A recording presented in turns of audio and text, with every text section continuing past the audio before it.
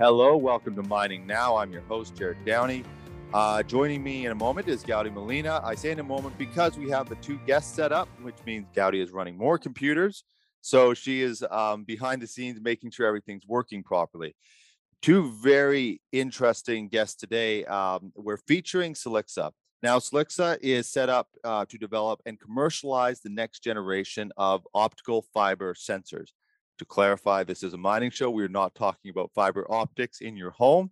We are talking about sensor technology and data collection, and it's all about sustainability. It's about facilitating efficiency in this mine, obviously a huge topic. So Silixa was kind enough to provide two experts in the field so that we could sort of get it from both sides. We're going to have Zara Anderson, VP of Mining, and Garth Nelbrett. He is a Chief Products Officer at Silixa. So before we do that, we're going to bring in our Gaudy to give a shout out to our sponsors, and then we're going to start off with Mining Now. Okay, so first up, we've got Fenner Dunlop. Monitoring the health of your steel cord conveyor belts has never been easier. Powered by Eagle Eye, Fenner Dunlop's Bird's Eye identifies potential belt issues before they have the opportunity to create the need for larger, more time-intensive, and expensive action. Log in from your smartphone, tablet, or computer to access all of your steel cord belts from one screen. Your Bird's Eye subscription also includes online remote service and call center support, on-demand web reports, and yearly review of your system performance. Visit FennerDunlopAmericas.com for more information. Next up, we also have the Bucket Shop. The Bucket Shop provides wear solutions for all mining bucket applications that extend life cycles of 3 to 4 times. They help clients improve productivity and reduce operating costs by providing innovative options, including their 5-piece cast lip system, cast heel shrouds, and mechanical 2 and 5-piece buckets with optional disposable front ends. Beyond buckets, they provide truck box assemblies and liners, custom builds, undercarriage systems, ground engaging tools, and abrasive blasting and painting. Begin your savings today. Visit thebucketshop.ca. We also have Savannah Equipment. Savannah Equipment supplies new and used mining equipment around the world, from placer to underground to ore processing plants. They have gold concentrating tables, trommels, and mineral jigs in stock now to take advantage of the high gold prices. You can visit them at savannahEquipment.com, where you will find more equipment every day. We also have Fuller Brothers. Fuller Brothers Inc. has over 59 years of tire industry experience as the world's leader in providing non-hazardous, non-toxic products that reduce tire management costs for a diverse range of customers. The acknowledged formula developers of the globally recognized Tire Life. Fuller Brothers also produces other quality products such as PSF Plus, PSF, LubeZit, Tire Cream, Dripless Tire Paint, Omega Tire Repair System, as well as select tire service tools and tire painting equipment. For more information, you can visit fullerbros.com, or you can call toll-free at 1-800-547-7785. Fuller Brothers, we have the inside covered. And of course, we've got CIM. CIM is the leading membership organization for technical content and creating connections in the mining industry.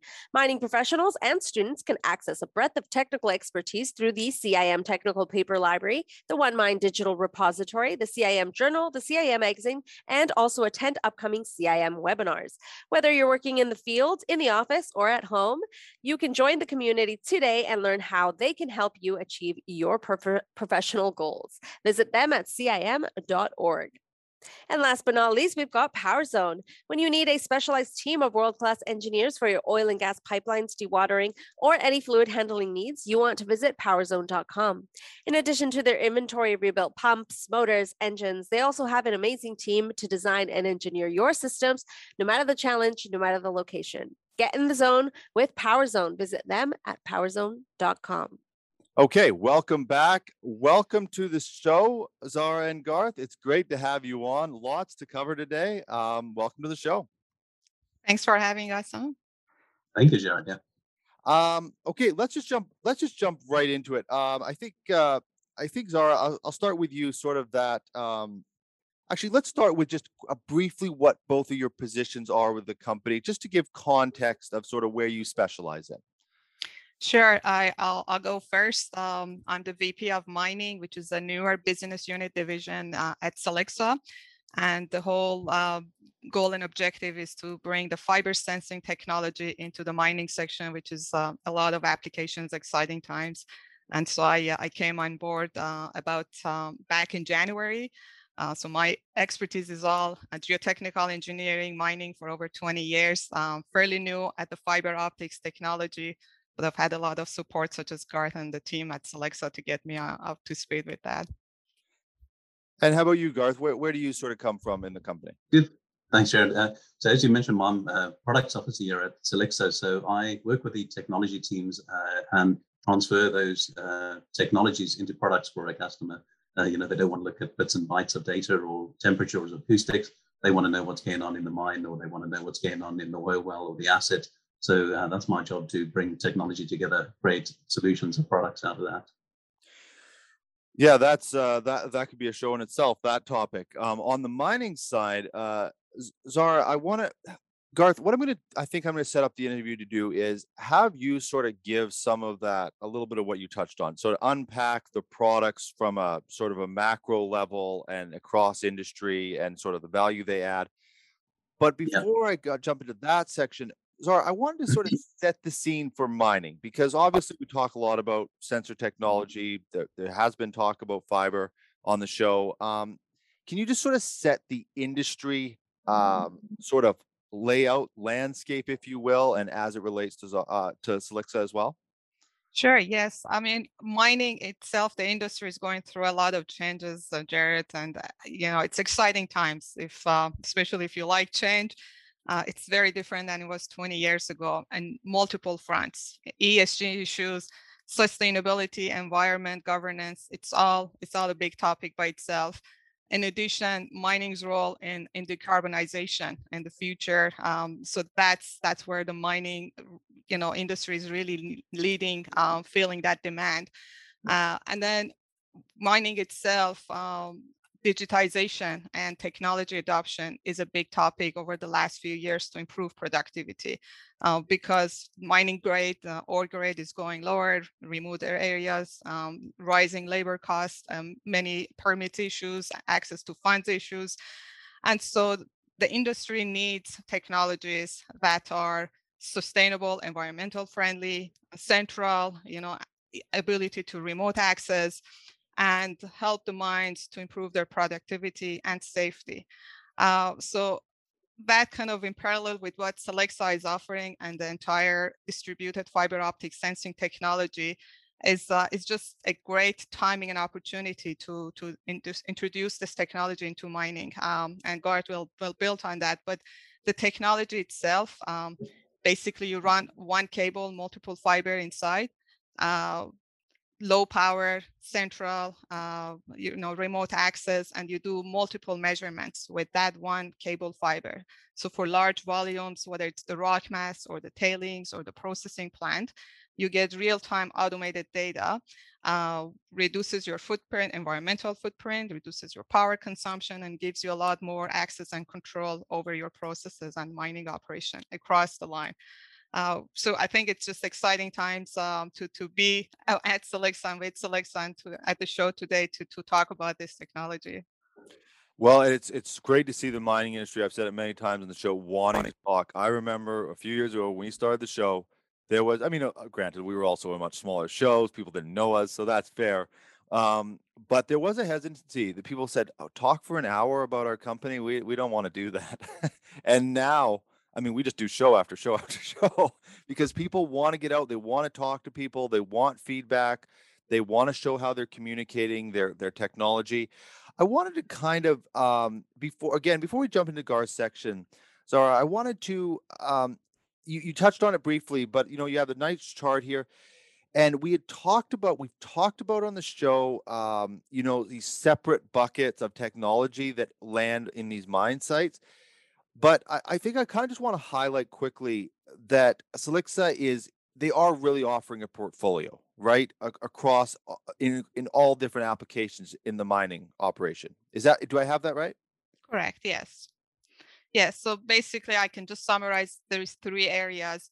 One is on the geotechnical monitoring and rock mass stability and tailings stability, where the focus is on the safety aspect of the solution. So basically in real time, if in underground, if you're running fiber, what's happening in terms of microseismic activity, strain and deformation in the rock mass, any kind of fault and geological structures activation, to give you a heads up and to give you a better understanding of the rock mass reaction to mining operations. So it's a huge focus on the mining, on the safety side of it.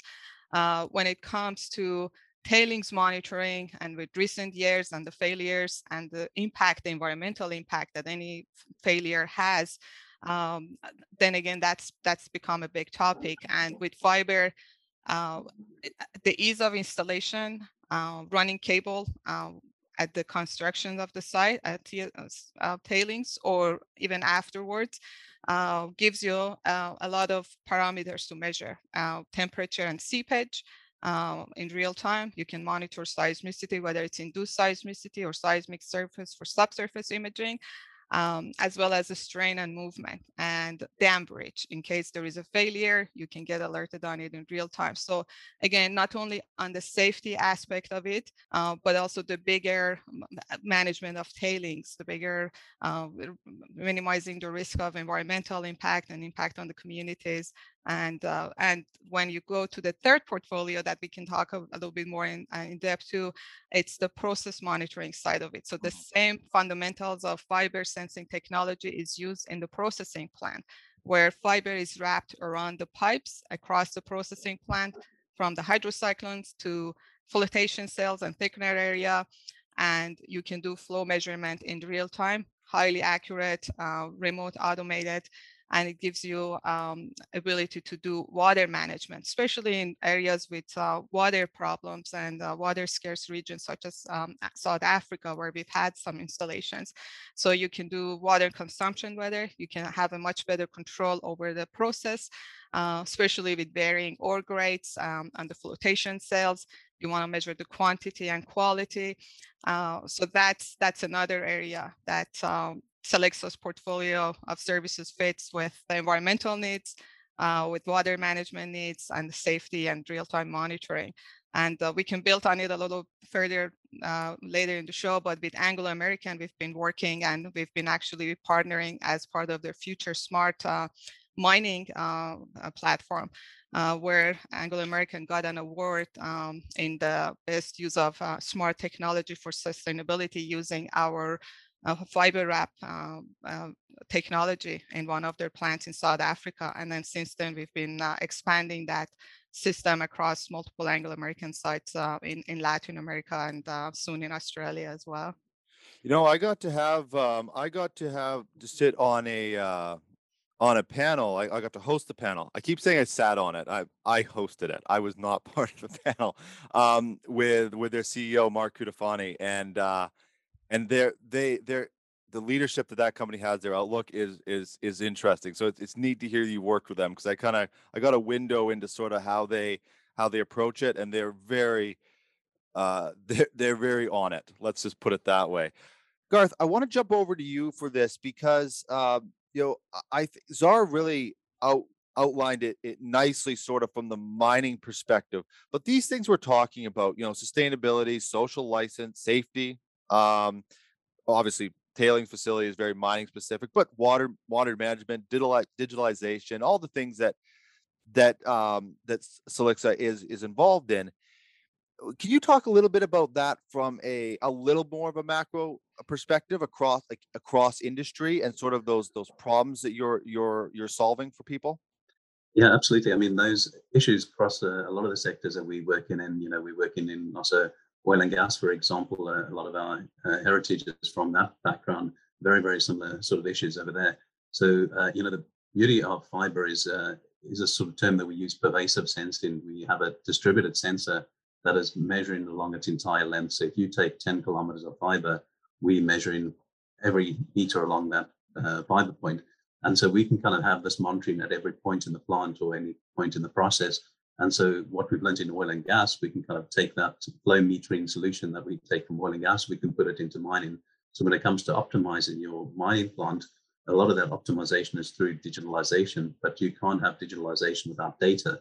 And this pervasive sensing, all this data that the fiber optic system is doing, is going to then feed into that digitalization aspect of it as well. So those sustainability goals, efficiency goals are very common in a lot of these other industries, and we've been able to transfer that quite effectively across to the mining sector. And whether that's for process optimization or mechanical earth modeling is another area, when we're looking at strain monitoring, what we do in subsurface strain monitoring in oil and gas transfers very readily across into the mining sector. Or when we're looking at induced seismicity that you're getting from oil and gas fields and operations, again, very transferable across into the mining sector. And I think that's the benefit. It's a new capability offered by fiber optic sensing technology, but it becomes very transferable across sectors. Now, this has been since 2007 that Silixa has been offering these services. So are a lot of companies now adopting it across industry, or is it still is I just wanted to clarify this. Is it still new to a lot of companies, or are there rapid adoption right now? No, 2007 is still quite young for a lot of industries. If we look at a lot of our industries, 10-year adoption of new technology is fairly common, and I think kind of whether it's mining, oil and gas, or any of these large industries, they tend not to move too quickly. So, and if you take 2007, when we started, it was very much in the academic aspect, developing the systems. So, the first 3 to 4 years was really proving that this could be done. This was really involving the scientists, the engineers, the lab work. So commercial systems were probably 2011, 2012. So, we're at that 10-year point now where we're really coming to say, okay, we've been in this 10 years, we've done the field tests, we've proven the capability. And I think now we're starting to see that rapid increase. And mining is probably, really at the forefront of that. I think people like you mentioned, Anglo, have got a very forward-looking insight to this. They realize smart mining, what can they do? How can they optimize? They need measurements. They need ways to optimize. So I think it's really starting to see that uptake now. I wanted to Oh, yeah, please go ahead. Sorry, I just wanted to add, Jared, it's a really good point from industry to industry, how they adopt technologies, but also as it relates to distributed fiber optic sensing by itself, it's a technology that's rapidly growing and it's quite emerging across multiple sectors. So I was reading a report a couple of months ago that was saying the size of distributed fiber optic sensing market it was estimated at around 1.1 billion for 2001 to 2021 this year. And it's rapidly growing at a rate of 10.5%. I'm looking at it right now over the next 5 years. And it's going to be at around close to 2 billion by 2026. And there are a couple of areas in civil applications, oil and gas, transportation, mining. And some of the reasons for that significant growth across multiple sectors was that it is a cost-effective system, it is centralized, and it is low power, providing multiple measurements. So as it comes to fiber, it has also that elevated, application that makes it less challenging compared to other technologies to kind of, pollinate across, in different industries. And mining historically has been a little bit more conservative. Yeah. But I think with this one, we'll see more rapid change and adoption of it. Yeah, we're certainly seeing a shift in mining. There was someone on the show, and I'm forgetting who it was. They just came on and they were saying, we were talking about, mining was a little slow to get to the table, but now they're all piling in to the room. Yeah. That's true. Yes. Yeah. I mean, I was reading, there was a paper at the CIM conference actually, and they were talking, this group, Stratalis, talking about how they went across multiple industries to see their technologies, and then they presented it to their clients, and they actually adopted a few of those technologies that were quite new to mining. So it's exciting to see that, it's opening up and it's catching up and maybe exceeding the other industries.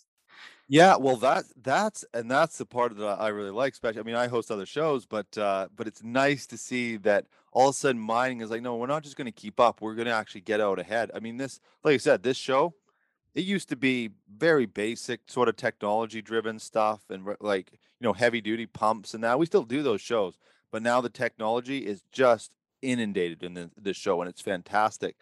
Garth, I want to jump over to you. Just we've kind of touched on it, but I actually want to get into the nuts and bolts of it, because there's going to be a lot of people that watch. You hear distributed sensing. We've got a little sort of GIF here that I'm watching on my screen. It goes over and over. This little red line goes through it. Can you tell us what it actually, how it works to the best of your ability? No, okay, I'll try and sort of make it easy enough to understand, Jared. And you touched a point there in the beginning that most people, when you say fiber optics, they think in telecommunication, and Yeah, that's definitely the main application and purpose is all the internet traffic that's going around the world between different continents. That's all fiber optic based. We're not using it for transferring data. It now is an analog system. It's not a digital system like the telecommunication.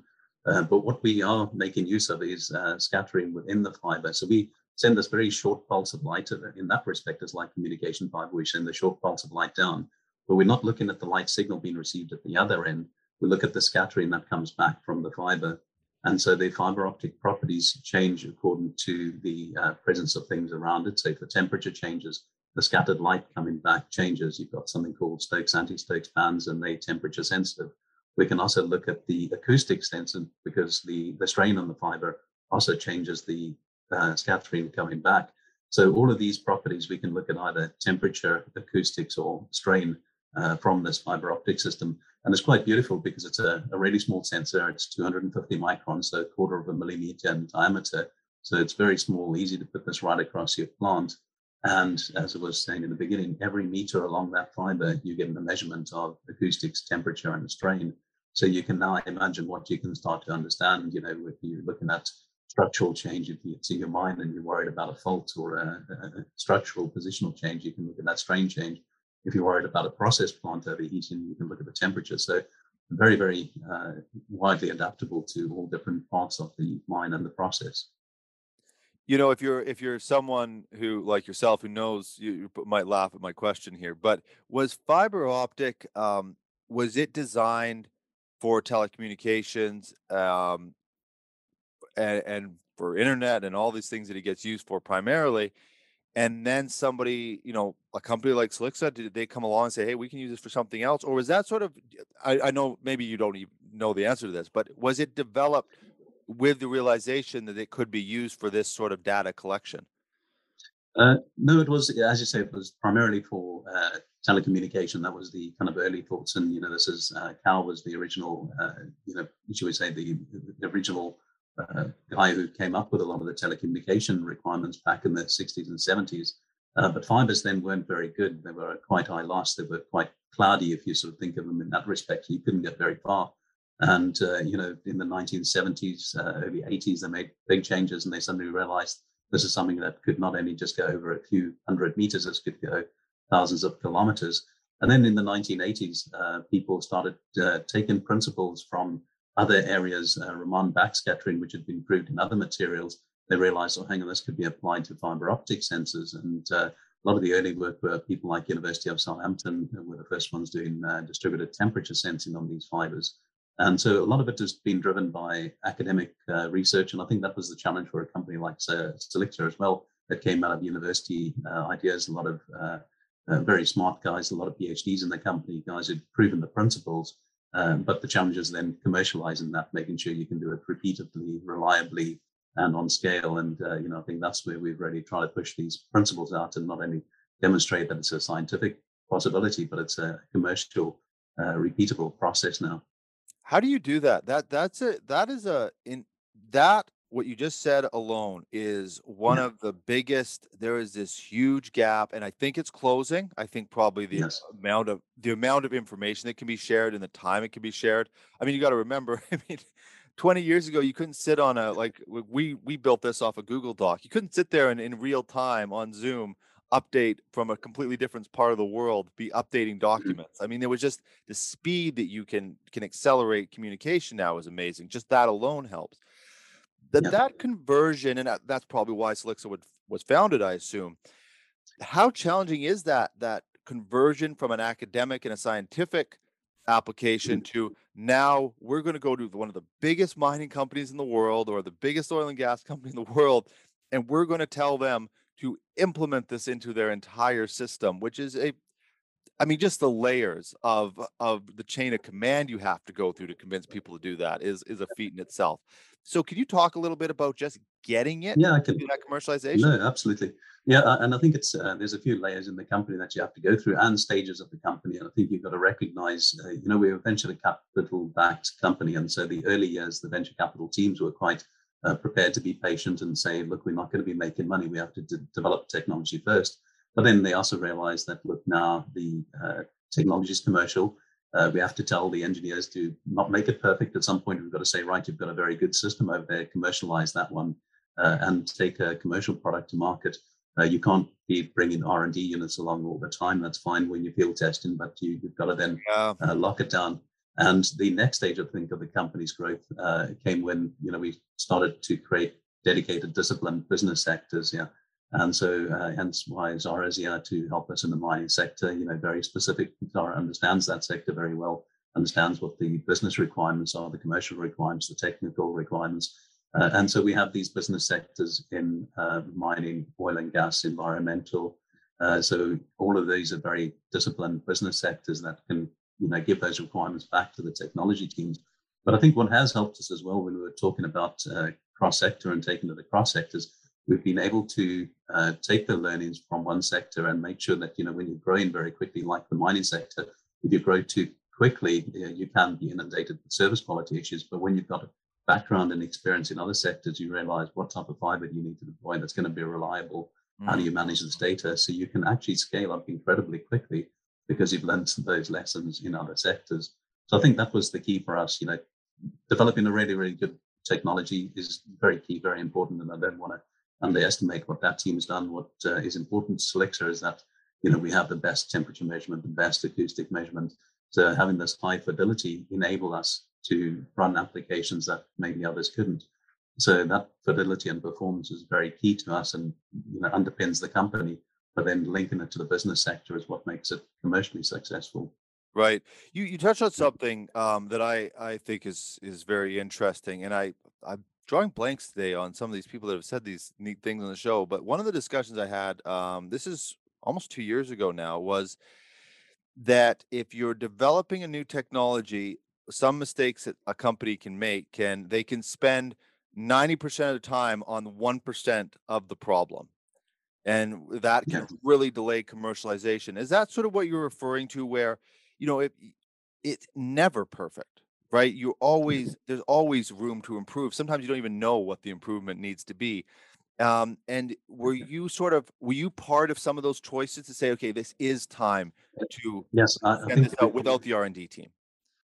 Yeah, no, absolutely. I think kind of those little improvements all help along the way. But at some point, you've got to say, now it is good enough. It exceeds the customer's requirements, and I guess there's a hygiene level that I'd call it, beyond which you have minimal further gain. And then it becomes much more important to make the system robust and reliable than to maybe make it higher performance. And we have got different sectors where those requirements might differ. So we still work with a lot of the national labs, the universities. These guys always want the highest performance, and reliability is less of an issue to them. But when we're going to big mining customers, reliability is also very important. So we can't compromise performance for reliability. So it's understanding the trade-offs and where to go. So a lot of the systems go out right now. Is an R&D choice, but then it also gets handed over to a production department that'll fully test the system over the full operating temperature range before you give it to a customer, do shock and vibration testing. So all of these are much more important to a commercial customer than maybe a university who's just focused on performance. So you've got to get to the good performance first. That's, of course, what you must do. But once you've got there, make sure it's robust and commercial. Yeah, it's that whole process of doing that. I would love to. I think one day we're actually going to do a panel. I just thought of that. We should do a panel one. Someone like yourself, have people from different applications come in and just talk about the R&D and to commercialization. It's a fascinating topic. Zara, I want to jump over to you for a moment for the. We want to talk a little bit more about the mining, but I want to talk a little bit about you as a professional, with your background that you touched on at the beginning of the show. When you come on to a company like Silixa, do you pick up pretty quick what they're offering because of your background, or was there a lot to learn sort of to then be ready to take this out, professionally into the market and sort of enter into these discussions with mining companies? Good question, Jared. I think I wasn't quick to learn, but it was a great team. I had a lot of one-on-ones and group discussions to get up to speed with the technology. I'm not an expert by any means. I still bring a lot of the technical experts in the calls, but I think the very interesting part of it was that as I was hearing about the technology and how it works and the applications outside mining, I was kind of linking back to, hey, we can use it here, we can use it there, especially with the geotechnical, expertise and background that I had. Well, we very rapidly realized there's actually a lot of areas where fiber can be a very matching technology application. So that's I worked as a geotech engineer, underground mine, open pit mine. So the challenge of collecting data and instrumentation, making sure they work, visual checkups, and bringing everything together. And so what's important and what's not. And then suddenly you see a completely new technology and how it works. And then the light bulbs go on and so on. So we had a number of discussions internally to kind of just iron out the issues with what's possible and not, and what's feasible, and then brought those discussions to mining contacts and the mines. And we've had and then it's the more interesting part of it is that then when we sit with the clients and with the mines and talk with them, then I also offer solutions. Say, well, we have this challenge here, and the technology is a good match. So it's more of bringing expertise together, and going from that. And I think that's the unique advantage of Silixa. As Gart mentioned, we bring domain expertise. So it's a combination of fiber engineers and a strong R&D team with the domain expertise, understanding what the industry needs, and then bringing the clients to the table as well. We've been very open to say, these are the possibilities, and this is the areas that's new and we want to develop further, and we would love to partner with you, such as we've done with Anglo American. I something that came to my mind is that when we're having these discussions, quite often, I don't get to talk to the mines before a company like yours comes on, so I don't know exactly what sort of hangups you run into or what questions they would have for you. So I want to I want to break down the applications, but before we do that, Zara, when you come into a room, what are some of the hangups? What are some of the questions that people are asking? Um, that maybe not even hangups. What's the information that they need clarified, or where you need to bring in a technical team or what have you? What are some of those common questions you're getting? Mhm. Good question. I think one of the big things with mining, remote areas, especially if you go underground, a really challenging working environment. So one of the first questions is how easy it is to install the system for underground or open pit mining. And so there's quite a lot of discussion around that, the logistic of getting fiber either along the tunnel or in boreholes. And so part of it is installation. The other big part of it is the data transfer and data integration and the processing of the data. So what kind of facilities, what kind of servers you need, how can you set it up underground or not? Do you need to time sync it, GPS time sync it, and then what kind of servers you need to manage the data? So those are the two key, areas of discussion. But a lot of it, once it's installed and once that's set up, it's the applications of it the mines can also say, we're going to use it for this, or we're going to use it as extensometers, or use it as geophone systems. So that's on the geotechnical monitoring side. With tailings, similar concept. The installation is a big topic, and also because tailings are remote, you want the data in real time from anywhere. That's a big topic that we can address. And then on the processing control with the fiber wrap and flow measurement, typically the questions are again around how do you install it at the plant, which is fairly easy. You just wrap the fiber and you're done. You don't even interrupt the operation. No shutting down the pipes or anything, or cutting the pipes. You retrofit it, and then you set it up in a server room that can be kilometers away, and you're set to go. And any remote access is possible as well. I little tongue in cheek, but I was wondering, as with your background, because you're a geotechnical engineer, and do you ever go onto these sites, and is it hard to not point out things that they could do better? Do they ever try to get a little extra consulting out of you and go, hey, what about this process? I bet it actually does happen to you.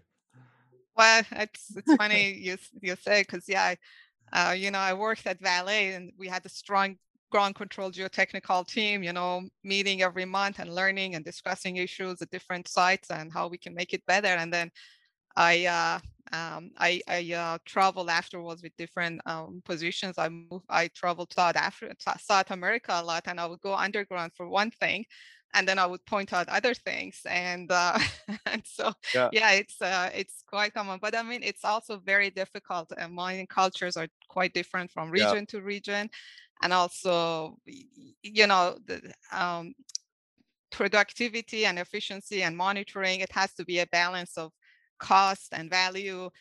So no one mine can have everything together. So we always kind of go for the best of what's optimum, solution. And you can't have one system to answer all your questions. You can't have the best ground support. You can't have the best everything. So yeah, it's happened a lot, but I know the answer is never that easy. Yeah, no, I know. It's just as soon as you were talking about going to the site, I went, oh, I realized people are going to be asking you questions. It happens to us. We produce and we distribute out our content. So of course, when guests come on the show, we almost end up doing like mini consulting work for them as they're putting out their content. It's quite kind of funny. Let's talk about you touched on it, but I think there's three, and I want to make sure that the tailings dam, the fiber wrap, and I think there's a third. I'll let you lay it out rather than me trying to lay it out. That's usually how it goes better. So could you lay out a couple that, let's start with the process monitoring. You touched on it a little bit, but can you just unpack it a little bit more? Just within working within their operations. You already touched on some of the installation parts in that. But could you just add a little bit more to that process monitoring side?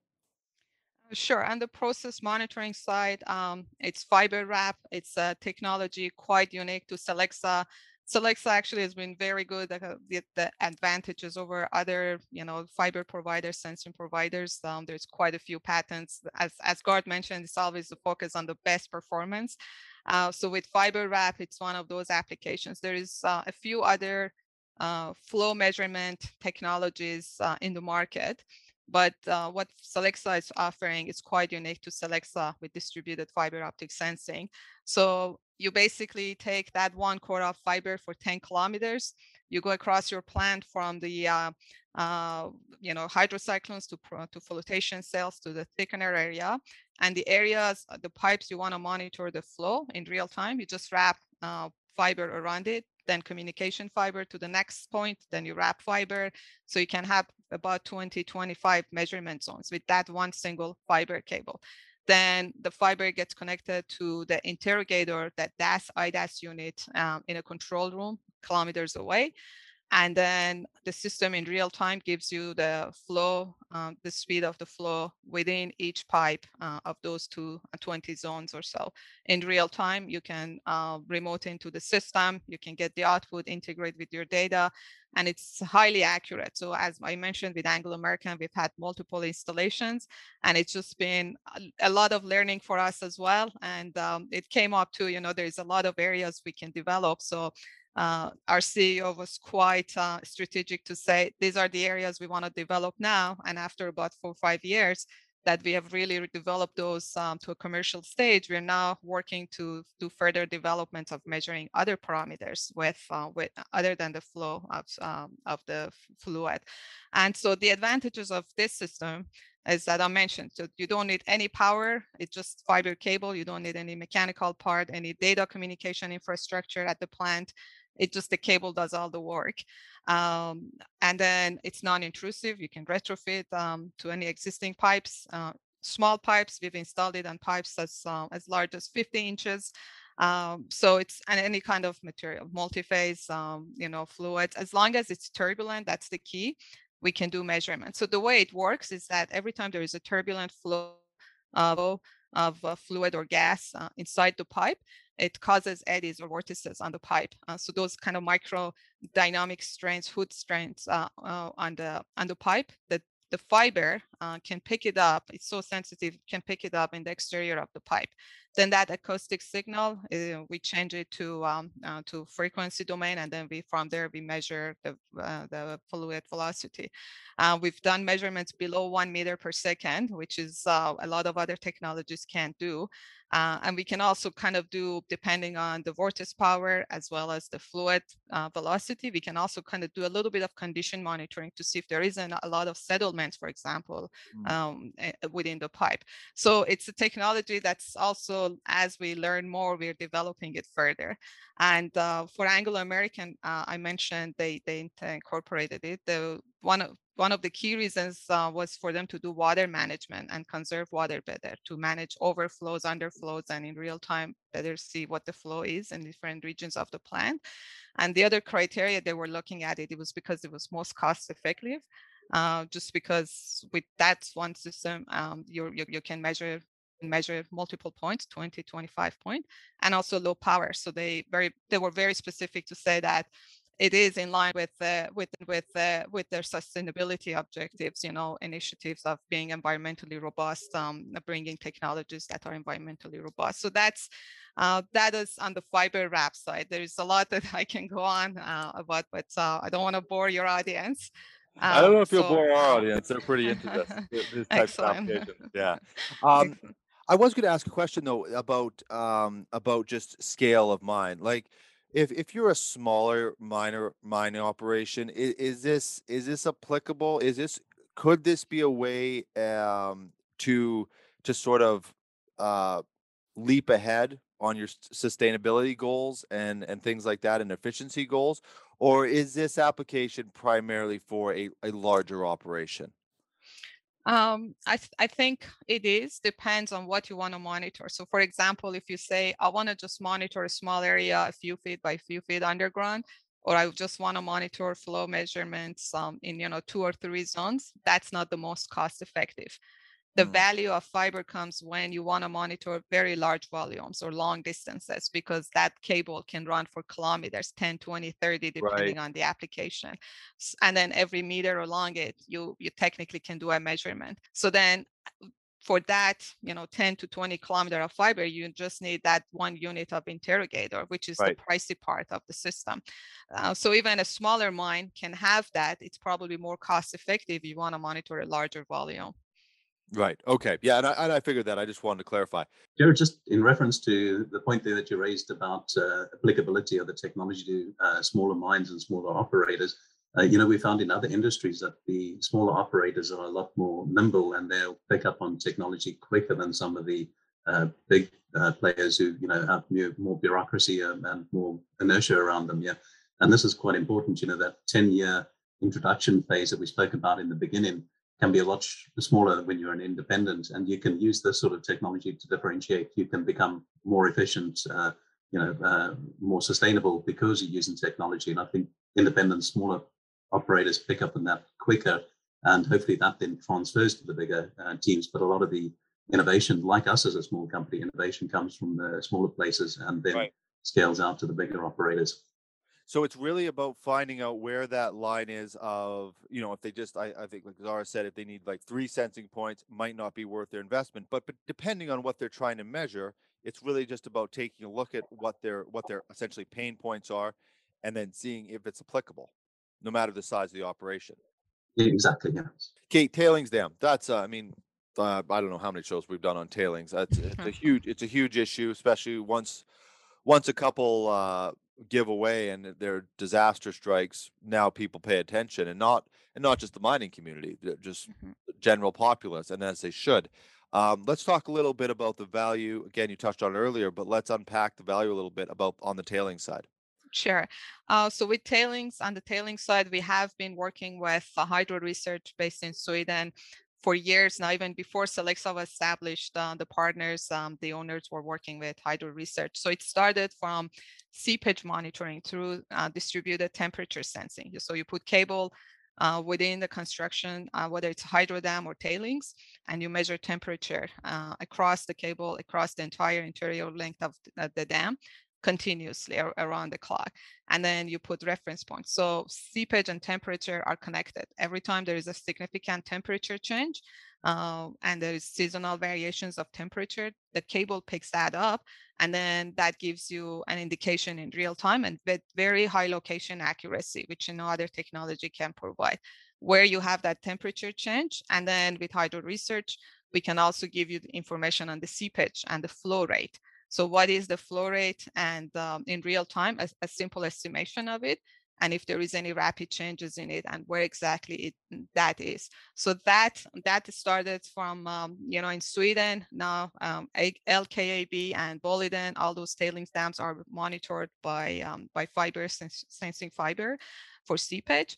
And then we've also done dam bridge. So basically, as soon as there is any strain on fiber, any local failures, the fiber can pick it up, and that can give you an alert that there might be a failure somewhere at dam bridge. So that's quick alert on the entire dam. So that's the key application. That's the easier part of it.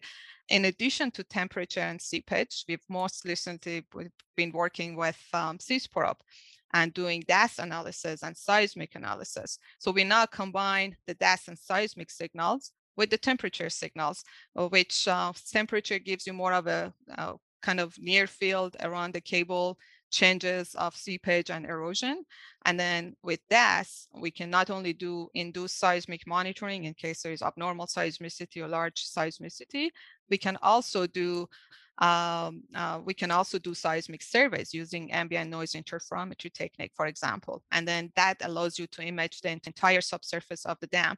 So every time the velocity of the seismic signals change, that can indicate that you have internal erosion or fines flowing, material changing, and that can also indicate that there might be areas of higher seepage or defects, cracks, fractures. And then in addition to that, with the DSS side of fiber sensing and strain monitoring, we can locate any areas that there is settlement, deformation, and movement in real time and with high location accuracy. So now we're integrating all three elements of distributed temperature monitoring, distributed seismic monitoring, and distributed strain sensing or monitoring into one platform. So that gives you opportunities for real-time alerts in case temperature rapidly changes, or there is seismic events, or there is strain and movement. And then we can also have a lot of data for after processing, so occasional surveys to image the entire subsurface and see if anything has changed over a period of weeks or months. And on the because of the seismic monitoring, that also is applicable to the geotechnical side Correct. as well, right? And that's Correct. so that's another layer, or that's another bucket that you can offer based on the seismic. Is that right? That's correct. And thanks for pointing that out. And one of the advantages of Silixa has been the IDAS system, and most recently the Carina system that we got an award for it in terms of innovation in the commercial space a couple of months ago. So with the Carina system, and in combination with the Constellation engineered fiber, that's a Silixa invention, we have been applying it in the oil and gas and carbon sequestration and geothermal applications. That Carina and Constellation cable, it has a very much equivalent, or in some cases better performance than the traditional geophone sensors. So you get a lot of a high array of geophones technically around the cable, and you get 100 times better signal to noise ratio. So we have signals that show better quality than geophones, and then that fiber can do your seismic monitoring in real time for you as well. It's a lot of ground to cover. And I just wondered, from your perspective, like it must be sort of neat to be at sort of this, because you had a lot of experience in the industry, now to sort of be able to sort of take this type of technology and enter it into the Canadian market, and you backed by a company that's done so much research and commercialized their product. What's that sort of been like for you to sort of have that experience of being on the forefront of bringing Silixa into the Canadian mining market and into other markets? Oh, very exciting, Jared. Very exciting. I mean, I've been passionate about the mining industry, since I decided which degree to pursue, whether it's electrical or computer and mining was definitely the one. And I'm not regretting it. It's just been through a lot of exciting changes. And when I was working at the mine sites, as I mentioned before, it was just constantly installing instrumentations, making sure they're working. Every time you wanted to get to instrumentation underground, it was a long time, and collect data, bring it to surface, make sense. That was days. By the time you wanted to make sense of the data, the time was gone to make a decision that you can apply. Now, with the integration of instrumentations, bringing data in real time, digitization, a lot of modeling programs, data analysis, it's just so exciting because you talk to the rock mass more directly. You understand what it's telling, what it's needing, what you need to do more quickly to improve the safety, to improve the stability, and keep the production going. So it's really exciting. And then with fiber, as I've been learning more about it, I kind of regret that why I didn't know about it a little sooner. I would have switched sooner. Yeah, life is that way in a lot of ways, isn't it? No, it's exciting to learn about it. I hope we get to unpack it more. I think, in some of these different industries that you're serving as well, I'm sure there's lots of interesting topics to cover in the oil and gas side.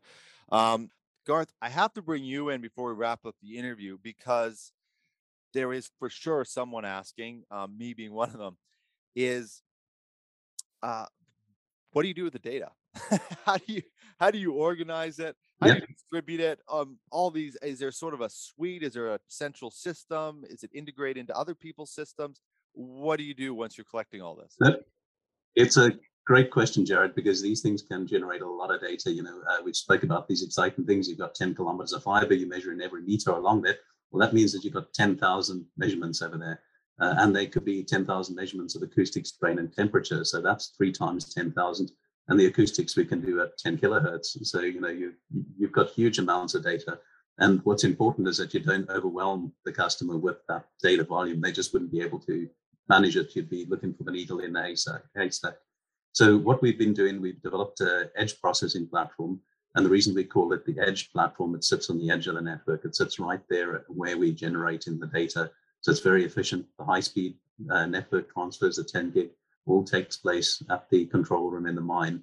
And we use that platform to combine the different data sets. So the temperature, the acoustics, the strain all get combined and controlled at that edge platform. But it also then strips out the relevant information and it processes and only provides the relevant information to the mine operator. So that's a very important part of it, so that you can get the right data at the right time. Speed of relevance, when you need that data, it's there because you've got this edge processing platform. Yeah, that's I mean, I'm glad we covered that because because I think anybody listening is going to go there. There is an exceptional amount of data that's coming through, and Yes. is it quite? You probably just explained it, but again, rudimentary understanding. Does it integrate into other people's system, or is it a standalone application that they're watching through a system? No, absolutely. Yeah, I think that integration is key to it. Yeah. So, we can talk to the SCADA system, the control system on the mine. So we've got standard industrial protocols for communicating between our system and the mine system. And, this links very much to what we were talking about commercial systems earlier in the talk. You don't want to be given lots of science type information. You want to be given information that can be used in the process system and can be integrated into other systems, whether it's the process system for the metering or whether it's the mechanical earth model because you're doing the strain monitoring. We make sure that data can be used effectively and efficiently in that system because it has to integrate with the rest of the mine process and data sets. Yeah. Yeah. Both of you, I want to thank you for coming on the show. It's I just love doing these with this technical information, laying everything out. We've had I like having people at different positions of every company, but when you can technically lay out for the in an operation how your application works, it's so interesting. I wish I had a better memory so I could pack all of the stuff that I learned on the show in. But I do want to thank you both for coming on the show, Silixa for supporting the show and sharing this information. It's great to have you, and I really do hope we get to do it again sometime. Thank you, Jared. Thank you. Jared. It's been a lot of fun. Yeah. All right, thank you. Thank you everybody for watching. If you like mining, you would have loved that interview. I think that's a safe thing to say. They're doing amazing stuff. A lot of the research. I hope we get Silixa back on for some of the oil and gas. I think that'll be another interesting stream to talk about. Thank you, Gowdy, for putting everything together. She's still working behind the scenes, so I'm flying solo today. But thank you for watching. Please subscribe, share, like, comment. We just have had so many people suggest guests to us now. I mean, our show is really becoming built off of people sharing their network with us. I want to thank you for doing that. We really do appreciate it. And it just adds so many layers to the show because it's easy to get sort of stuck in your little bubble and sort of just keep building on your small little network. But you bringing in people to the show, we really appreciate that. Keep sending us. You can subscribe on our YouTube, LinkedIn, and all our channels. Just look up Crownsman or Mining Now. Check out CIM, what they're doing. It's also on their site if you're a member there. Talk soon. See you on the next episode of Mining Now.